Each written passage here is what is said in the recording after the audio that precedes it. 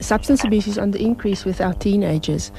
With regards to treatment, we see more and more teenagers, and they becoming younger and younger when they report for treatment. Also, the substances that they use, whereas it has previously perhaps been something like only dagga inhalants or alcohol, we find that our teenagers are using so-called more serious drugs such as nayope. Currently in Gauteng, Mpumalanga and the Northern Province, nayope is definitely a huge problem. If I'm not mistaken, also in KZN.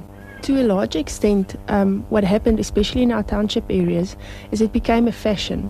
Long time ago, dagga and mandrax mix used to be the drug of choice, and then heroin came onto the picture.